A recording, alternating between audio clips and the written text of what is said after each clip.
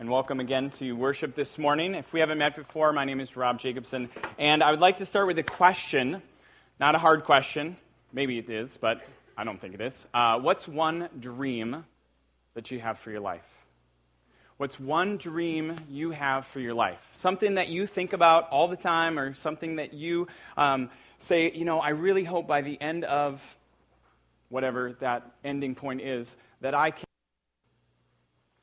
If I could only have one dream for my life, this may seem small, but to me it's pretty large. It's the power to avoid one question. Just one. It happens all the time. It happened last week. I was at a new appointment, meeting someone new, which I usually really like, except when it's really, really new.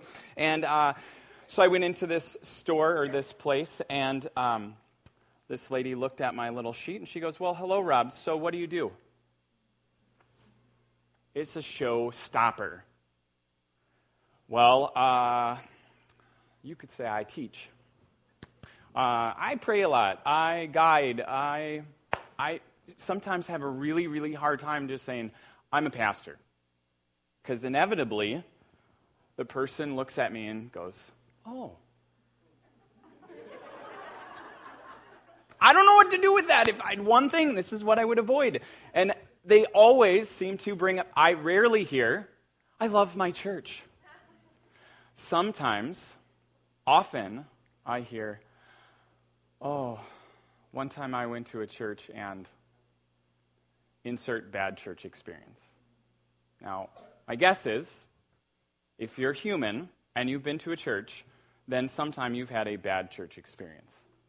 The first time I went to church in college was the second weekend. We won't talk about the first weekend because there are smaller children around. But the second weekend, I went to college, and a friend of mine and I went, and we rounded out the congregation at 5. And you don't want to hear me sing. So I was trying to avoid being heard in a congregation of 5 and participating. It was pretty challenging to do that. I don't know if you've ever been to the, you get a special name tag if you're a visitor church, or the, why don't we stand up and have you greet the person and I'll interview you in front of 200 people church. Been to one of those. We've also got the dress code church, or one of my favorites, the that's my seat church. Now my guess is you have one too. I know in our 3 years we've probably given out a few bad church experiences, because I've been told about them. And they're painful. They're awful. And yet God says, this is my first, best, and only plan, to use this group of people known as Jesus followers to bring the good news to the whole world. And yet, bad church experiences happen all the time. Why? Today we're going to look at one of the worst church experiences of all time ever. So I'm really excited about that. But the story will not only point out what we need, I think it also gives us insight into why the church of all places seems to lack the one essential ingredient: grace. So there was a man in his late 20s who was going to go to church. The greeter asked him about his family. So he started talking about his family, and he kind of realized that the greeter was trying to figure out what part of town he was from, or where his family was from, or what part of the United States he was from, or if he was actually a legal citizen of the United States. And so then the greeter, after finishing that, directed the man to an usher who seated him in the section designated for single men. He sang some of the songs, and he recited some of the Bible verses and the lines from the verses that he knew. After that, no one invited him to Applebee's after service, so he walked home. It was kind of getting dark, and there's a gang that jumped out of the trees and attacked him, beat him, stole his cell phone, stole his wallet, and most of his clothes, and left him lying there, limp, bloody, kind of half dead. on the sidewalk. Now, sheer luck would have it that literally 15 minutes later, the pastor is riding his fixie bicycle down the street, kind of off in his own little world, has to swerve to miss the guy that's lying there, looks back and keeps going. Half hour later, worship leader, wearing her tights, running tights because it's getting a little chilly, iPod in, kind of praising song, running, sees the man, stops, looks, walks, shocked, and keeps going. That would be a bad church experience, would it not? Now, we've been in this little series called Essential. We spent last week looking at what are the three if we had to boil it down to three things that we see, there's probably a few more, but just for the sake of remembering who we are, who God has called us to be, and how we are to be the church, what are three things we've got to remember and we've got to practice? We talked last week about this first one being this word trust. We talked about jumping out of the boat, having this leaky boat and bailing the water and being exhausted. And if we could jump out of the boat and trust that Jesus is with us to come underneath the boat and patch the hole, to give us a different rhythm to life. This is a key to put our faith in this God who reveals himself in Jesus. So this idea of trust. Next week is this idea of focus, but we won't go there now. But today, it's grace. This word that is probably the most essential ingredient of the good news. Now, what is grace? People have defined grace as unmerited favor. I like to say it's getting what you don't deserve. Grace is not just a brother giving a kidney to a sister and another brother giving one when one runs out. But grace is a 50-year-old man that's a construction worker in New York named Wesley Autry. Don't know if you heard about him. A few years ago, he was standing on the subway platform with his two young kids, 4 and 6, waiting for a train as they were passing by. And at that moment, a person next to him or near him on the platform has a seizure, falls into the tracks. And as he is standing there, and as the guy is lying there, they see the lights from the subway coming down. Without even thinking about any regard for himself or his little kids, the guy jumps in the tracks to pick him up. Except he realizes as he is struggling to pull him out of the way that he cannot get him out, not just off the tracks, but up onto the platform. And the train's coming fast, it is not stopping, and so he realizes this, and he presses himself into a hollowed out space between the rails, spreads his own body over this man, who he doesn't know. As the train comes by, inches from his body, literally leaving grease marks on his knitted cap that he is wearing. The train goes past, screeches to a halt later, and there's a commotion, and he yells up, "Can you tell the 2 little girls that their daddy's okay?" That's grace. That's experiencing God's love and embrace when we least deserve it or even expect it. But what gets in the way of grace? Because people were shocked. I mean, this Wesley guy, he became a national hero. People were moved by his bravery and selflessness and lack of concern for himself in this situation. They called him the subway Superman. They called him the Harlem Hero. One news station really got it right. There was no reason why this man should show that much concern. Nothing. Other than grace. Grace that wasn't expected. Like I said, one news station got it right, noting his act of courage, mercy, and grace. The title on the news line was, "Good Samaritan Saves Man on Subway Tracks." What gets in the way of grace? Maybe you could say it another way. What kills our experience of grace? What kills our desire to give grace? And don't forget the first question I asked you. What's one dream you have for your life?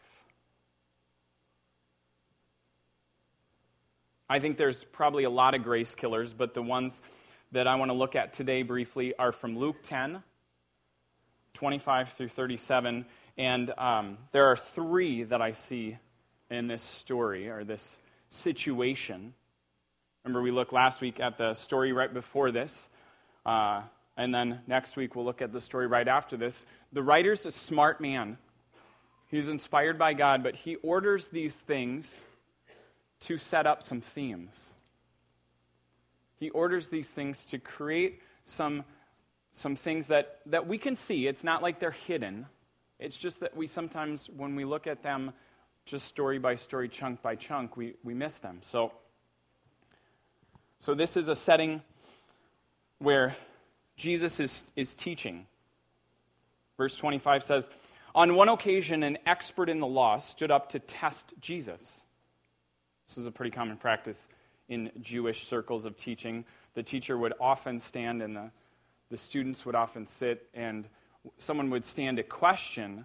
They were calling out kind of their understanding of the law and wanting to challenge that person in a debate-like fashion. There's probably not a malicious intent, although Jesus has been expanding his definitions a little bit, which we'll get to later. Teacher, what must I do to inherit eternal life? What is written in the law? Jesus replied. How do you read it? The expert said, love the Lord your God with all your heart and with all your soul and with all your strength and with all your mind. Deuteronomy 6:5. And love your neighbor as yourself. Leviticus 19:8. You've answered correctly. Do this and you will live. But the expert in the law wanted to justify himself. So he asked Jesus, and who is my neighbor? So Jesus said, a man was going down from Jerusalem to Jericho, and when he was attacked by robbers on that trip, they stripped him of his clothes, beat him, and he went away, leaving him half dead. A priest happened to be going down the same road, and when he saw the man, he passed by on the other side. So too, a Levite, Jewish temple worker from a special tribe, when he came to the place and saw him, he passed by on the other side. But when a Samaritan, as he traveled, came to where the man was, and he saw him, he took pity on him. He went to him and bandaged his wounds, pouring oil and wine in his cuts. Then he put the man on his own donkey, and he brought him to an inn to take care of him all day. The next day, he took out 2 denarii, about 2 days' worth of wages for a day worker. So take your day's salary or day's wage times 2 and figure out how much it would be for you. And he gave them to the innkeeper and said, look after him. And when I return, I will reimburse you for any extra expense you may have. Jesus says to the expert of the law, now, which of these 3 do you think was a neighbor to the man who was attacked by robbers? The expert of the law replied, the one who had mercy on him. Go and do likewise.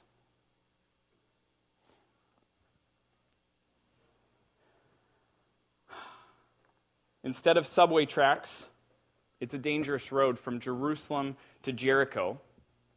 Very commonly traveled, 17 miles, about 2,500 feet above sea level, down to minus 600 feet below sea level. Takes pretty much a day to do the whole journey. And as you can see, there's not a lot of shoulder on that road. And so this whole idea that someone would be attacked here is about as common as someone being pickpocketed in New York City. About as common as someone being pushed over in New York and probably some rude comment coming past. Get out of the way. This happened all the time. So the story itself isn't the shocking thing. The shocking part is that the two people who are almost required by the law to help, the two people that have been trained to help, the two people that live and work in helping professions, do nothing. The people who would have heard this would have been shocked. Grace was killed. What is the first grace killer? I might simply say it's too busy. I'm too busy. Now, they weren't going up to Jerusalem. The priest had likely finished his week or 2-week duty, and that's 24/7. That's kind of round-the-clock rotation. If you're a nurse or a doctor, you understand this. He had done all the things he needed to do. Maybe he was just tired. Maybe his wife was like, I hate this lifestyle. You're gone every couple of months for a week, and this just, you're always helping people. Maybe the priest is used to seeing desperate situations. And he's like, I just can't do it anymore. Who knows? We don't know, and that's not the point to know, but imagine all the things you need to do. Right? We're all busy. But this guy's margins may have been just completely packed. And a friend of mine told me this. Margin is probably the place where grace grows best. Margin is the place where grace grows best. Think about the pace of life that you live, or that I live, or that we live in 2013, right? And I realize I'm going to alienate a few people really quick that are younger. But now, 2013, right? 2003. Okay? We still have iPods. We have the internet, but we don't have social media. There's no Twitter. There's no Facebook. We don't have any anxiety about what our friends are posting or who's invited to who, because we had to use paper invitations. Or maybe there was Evites then. But, okay, so 2003, 1993. There's no internet unless you're the vice president. There's no iPod. I mean, there's Walkman and CDs. There's no Blu-ray. There's no Netflix. There's no home entertainment other than maybe a color TV with a VCR if you're a ritzy person. 1993. 1983. Woo! Thriller, boomboxes.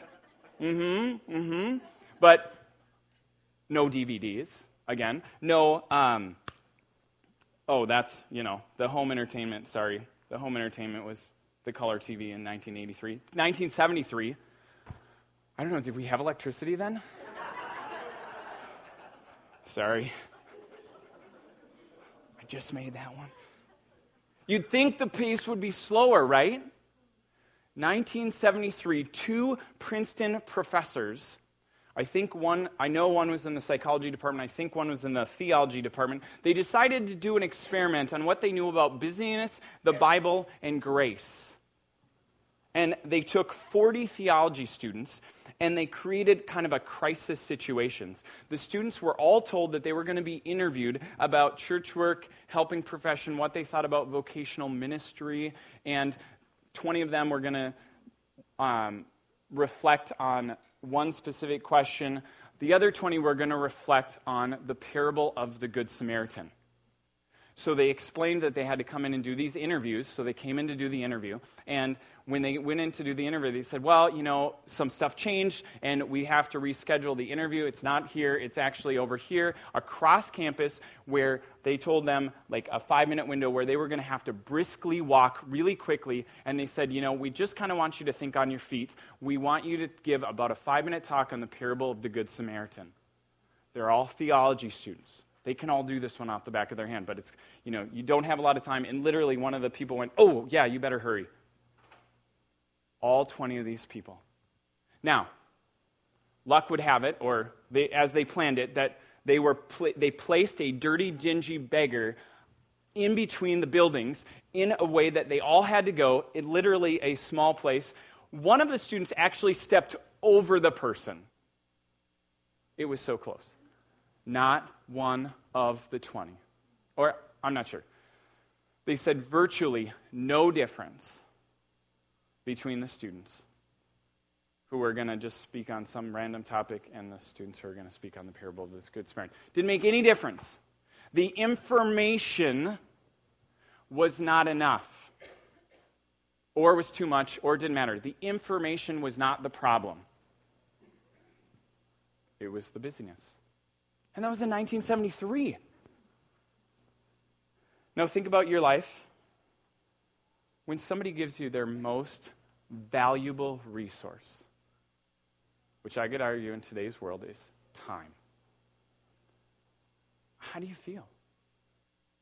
When somebody gives you their time and they sit with you and they encourage you or they train you or they listen to you, don't you feel something? I think it goes back to that Harry Chaplin song. I don't know when, but I know we'll get together soon, son. I know we'll have a good time then. Cat's in the cradle. But then never becomes now. And absent parents create angry, insecure kids who can't forgive and have a hard time loving. Busyness kills grace. Maybe the most amazing grace is simply time together, which has to start by getting our margins back. Ask somebody who knows you well, how can I do this? If this is a hard thing for you, and this is a hard thing for me. Hard. When you see and hear something, because all those students, all those theology students saw and heard the same thing. Very, very few actually did something with what they saw and what they heard. Grace killer number 2. I just call this one too religious. I'm too religious. Jesus never came to become a religion. I mean, we call Christianity a religion, but that's not totally accurate if you think about what religion is. Religion is me working hard and me performing well or me sacrificing strategically so that a God or multiple gods can give me what I want. That's religion. Religion is kind of like a point system. And though many religions hold up grace and compassion as a value, if compassion requires that I get my hands dirty, if compassion requires that my clean outfit gets soiled, then I'm out. I'm going to walk right by the person. I'm going to walk right by the pain. Especially if that means I'm going to lose points in my religious system. Now, certainly, there were laws that talked about cleanliness and stuff, and, that a Jewish person was not supposed to touch a dead corpse, and we don't know if the guy looked actually dead or if he was. We know he wasn't dead, but he could have looked pretty dead. The point is that the Jewish scriptures were clear that if someone was hurting, that you were called to help them. Life-giving. Not life-depleting. And so there's no excuse here for them. The Jewish temple worker and the priest walk right past because they had forgotten their unbelievable, grace-saturated invitation to be in a relationship with God, because that's what Judaism was, into a cold, callous religion. Religion at its core might just simply mean it's my attempt to save myself. And yet, Christianity is at its core is my willingness to admit that I'm in trouble and that I need help. I can't do a thing to fix it. So I'm just going to open my trembling hands to the possibility that there's a God who might show me grace, unmerited favor that I don't deserve. And that is the good news. That this unimaginable, daily, eternal grace is available to all who admit they are literally dying for it. Maybe you've never heard the good news because a religion killed it. But let me ask you this. If you think about it, you're going to go to work, or you're going to go to school, or you're going to go hang out with people who don't spend a lot of time in church, and you were to ask them, hey, categorically, would you say the church is more inclusive or exclusive? What do you think they might say?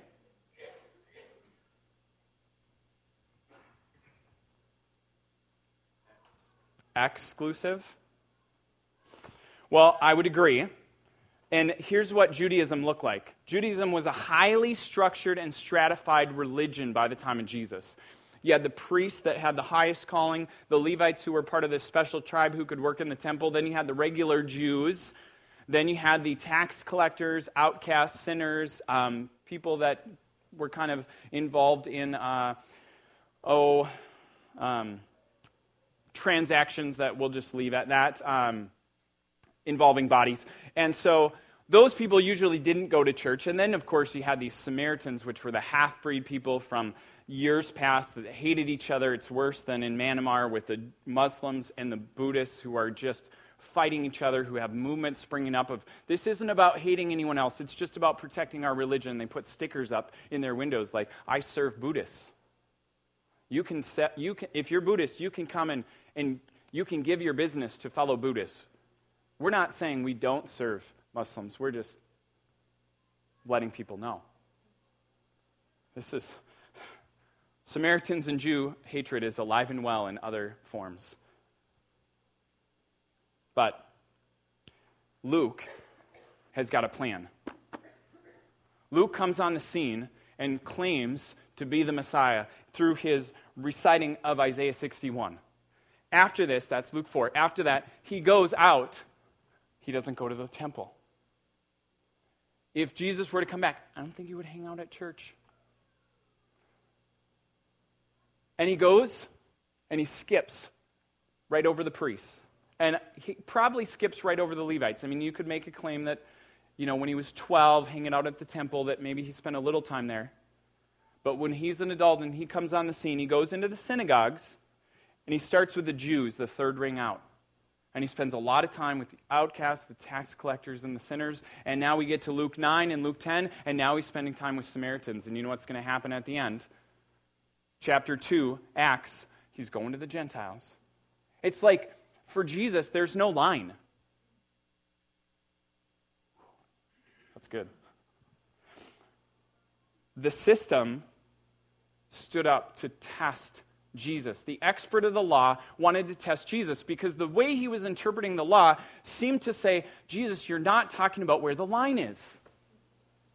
And so, hey, Jesus, how do I inherit eternal life? You tell me, be a Jew, right? No. He says, what do you read in the law?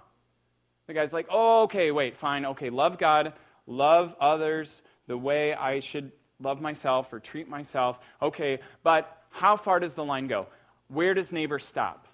That's what the lawyer's asking. How far out does it go? Because I want to hear you say something that goes against the law so that I can call you on it. Because you're doing things and saying things and interpreting things that are concerning. Now, Jesus does things that all the other rabbis do. He links the scriptures together. He brings it back. But again, this guy wants to know who's in and who's out. How far does this love or mercy or grace reach? Because someone's saying, I want to draw it here. And if you draw it here, that's not here, then I'm out. Other people are saying, wait. If you draw it here, that's too far. That's too far. I think I'm out. You like that? I feel like I'm doing jumping jacks. Jesus, and I've had conversations like this. Oh, it's painful. Painful conversations. And Jesus is saying, you're all asking the wrong questions. You're all having the wrong conversations. Now, Jesus, of course, is Jewish.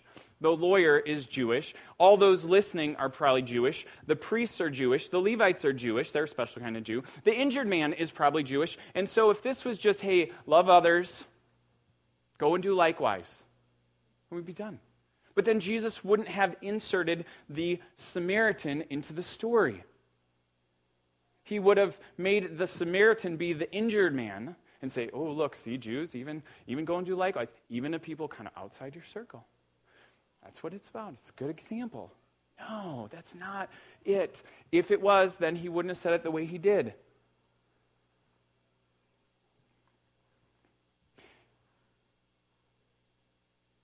The injured man would not have even wanted help from the Samaritan. If he was alive enough to recognize what was happening, he would say, no, I'd rather die. That's how messed up the system was. That's why this is the wrong conversation. See, Jesus puts a guy in the story who sees and hears and does something with it that doesn't recite the Jewish law twice a day like the Jews did, who doesn't know the law like these Jews did, and he just lives it out, he acts it out. You can just picture who this would be today. I tried to think about it a little bit. I'm sorry if I offend you right now, but the guy's probably immoral. He's probably got a record. He's probably driving a Harley, because Harleys, they're just messed up. He's probably just come from a strip club or something. He's got tattoos everywhere. He's wearing a Born to Kill leather jacket, black too. He's an outsider. If I just described your dad, I'm really sorry. Think of something worse. He's outside of whatever the line is. That's my point. And that's the guy that's living out grace. The fact is that someone who's rejected is the one who shows mercy. That just throws, that's like, whoa, hold the phone, stop the story. We can't just go out and do this. That's the point. We can't do it. That's why people were shocked by this Wesley Autry guy. Because that act of courage is so against our human nature. I got a 4- and 6-year-old. Someone could take them, or they could jump down on the tracks too, or die. No, it goes exactly against who we are.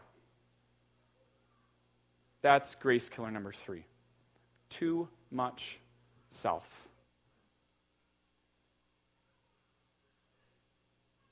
Now, we learn from our own bad church experiences that busy lives with no room for reflection and spontaneity can't do compassionate help. They start to make us less gracious people. And we know that the temptation to save ourselves or morally justify ourselves or draw boxes or write lines about who's in and who's out or become very religious, they kill any spirit of grace. But at the center of both of those things, I'm too busy or I'm too religious, is 3 words. Too much self. It shows up in a variety of ways. Pride, insecurity, worry, boasting, judging, greed. I actually found 6 ways that you can tell that you're too selfish. Yeah, you like being in control and find it difficult to compromise. Giving and sharing does not come easily to you. You have a hard time putting others' needs first or your partner's needs first. You hear constructive criticism as attack. You become moody when others have the spotlight. And forgiving others is difficult. If that's not enough, I've got more. the one that you'd get to the end of the list and go, okay, I think everyone's selfish. Now, if you hear self and you're kind of introverted, this might come out this way. Oh, I don't want to step out like that, because if I step out like that, it might be really uncomfortable, and I'm a little bit self-conscious about that. Okay? Now, if you're an extreme extrovert, then self comes out in like, you didn't even see this guy on the side of the road because you're busy on your cell phone talking to someone else, or you're on a date and you're like, well, enough about me. I've talked about me the whole time. Why don't you talk about me now? But that's how it works. Whatever grace killer it is, it's often the people that are so in obvious need of grace whose hearts seem to receive it first. Jesus said, to much who have been forgiven, they love much. What happens to us? Maybe that's why Jesus went to the outside circles, because he knew if you spend time with those who understood their moral bankruptcy, they know they'd recognize grace. They know they'd have the need. They wouldn't deny their need. They certainly would understand the kind of restoration that religion couldn't give, or a busy life of accomplishing couldn't offer, or a life of self-focus or self-indulgence couldn't bring. And let's not forget who's telling the story. Think about it as we wrap up. Jesus is telling the story about receiving grace, about to have the worst church experience ever, even worse than this guy. You might say this is the essential. Think about it. Jesus grew up in a community who never embraced him. I mean, people called him names. Bastard, probably. He showed people in church leadership who they were by asking questions that cut to their hearts, who they kind of ostracized him, not to cut down their religion, just to challenge them to turn from their pride. But see, he challenged the religious community to love and to show grace, and these people were taking pride in how they were avoiding sinners, and he didn't fit into the church culture, and he didn't behave according to their standards, and yet he spoke with an authority that drew people in. And when the religious people got to the height of their craziness, they said, he's got to go. Has to end. And they mocked him, and they lied about him, and they betrayed him, and they spit on his face. And they didn't stop there. They stripped him of his clothes. They whipped him until he was unrecognizable. They took his naked body and they nailed it to wooden beams. They lifted him up in the air as an example of their religiosity and authority, their power. And Jesus not once opened his mouth.